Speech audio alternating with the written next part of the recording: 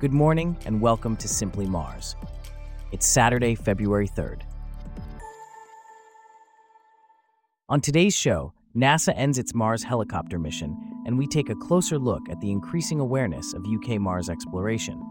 Plus, stay tuned for more updates on the latest news from the Red Planet. This coverage and more, up next. I'm David, and you're listening to Simply Mars.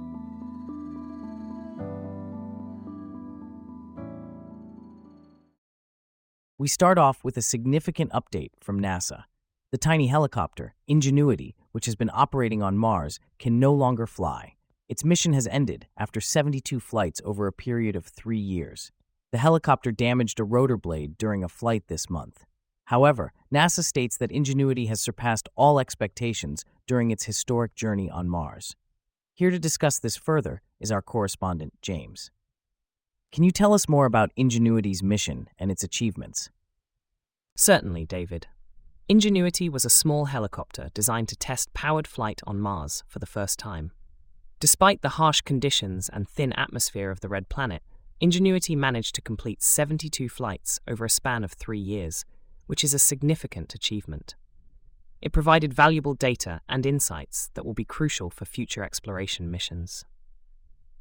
What were some of the challenges that Ingenuity faced during its mission? The Martian environment presented several challenges for Ingenuity.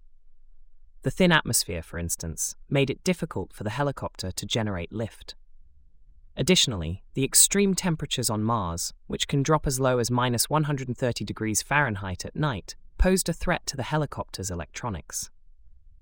Despite these challenges, Ingenuity performed remarkably well until it damaged a rotor blade during a flight this month. How significant is this mission for future Mars exploration? The Ingenuity mission is a milestone in space exploration. It proved that powered flight is possible on Mars, opening up new possibilities for future missions. The data collected by Ingenuity will help scientists and engineers design and build more advanced aerial vehicles for Mars exploration.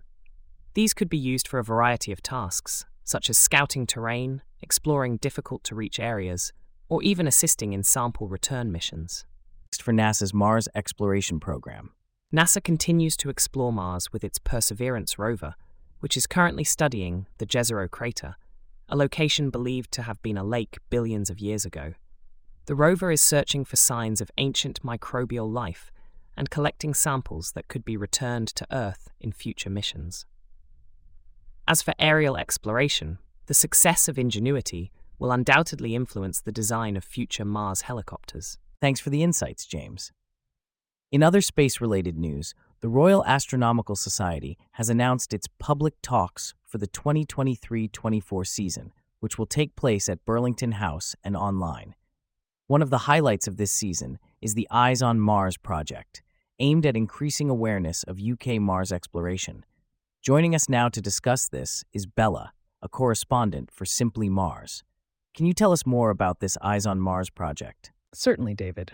Eyes on Mars is a public engagement project funded by the Royal Astronomical Society and the Science and Technology Facilities Council. It's inspired by PanCam, the panoramic camera on top of the Rosalind Franklin rover, which is set to launch in 2028.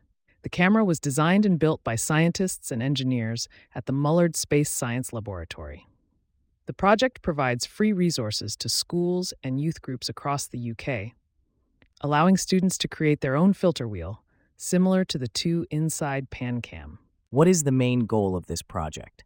The project aims to raise awareness about the different types of science and engineering involved in the camera. It highlights the various career paths available in the space sector, particularly in the UK. So far, the project has reached over 3,000 young people and has been awarded the Center for Planetary Sciences Project Award in 2023. That's quite an achievement. Can you tell us more about the person behind this project? Yes, the project is led by Catherine Regan, a final-year PhD student at the Mullard Space Science Laboratory. She's researching how global-scale dust storms at Mars influence the induced magnetosphere using data from ESA's Mars Express and NASA's MAVEN satellites. Regan is also heavily involved in outreach and science communication. She was the first chair of MSSL's Outreach Working Group and is vice chair of the Science and Technology Facilities Council's Public Engagement for Early Careers Forum. She's won multiple awards for her outreach work, including one for her project Eyes on Mars. It's truly inspiring to see such dedication to public engagement and science communication. Thanks for those insights, Bella. And with that, we wrap up our stories for today. Thanks for listening to Simply Mars. We'll see you back here tomorrow.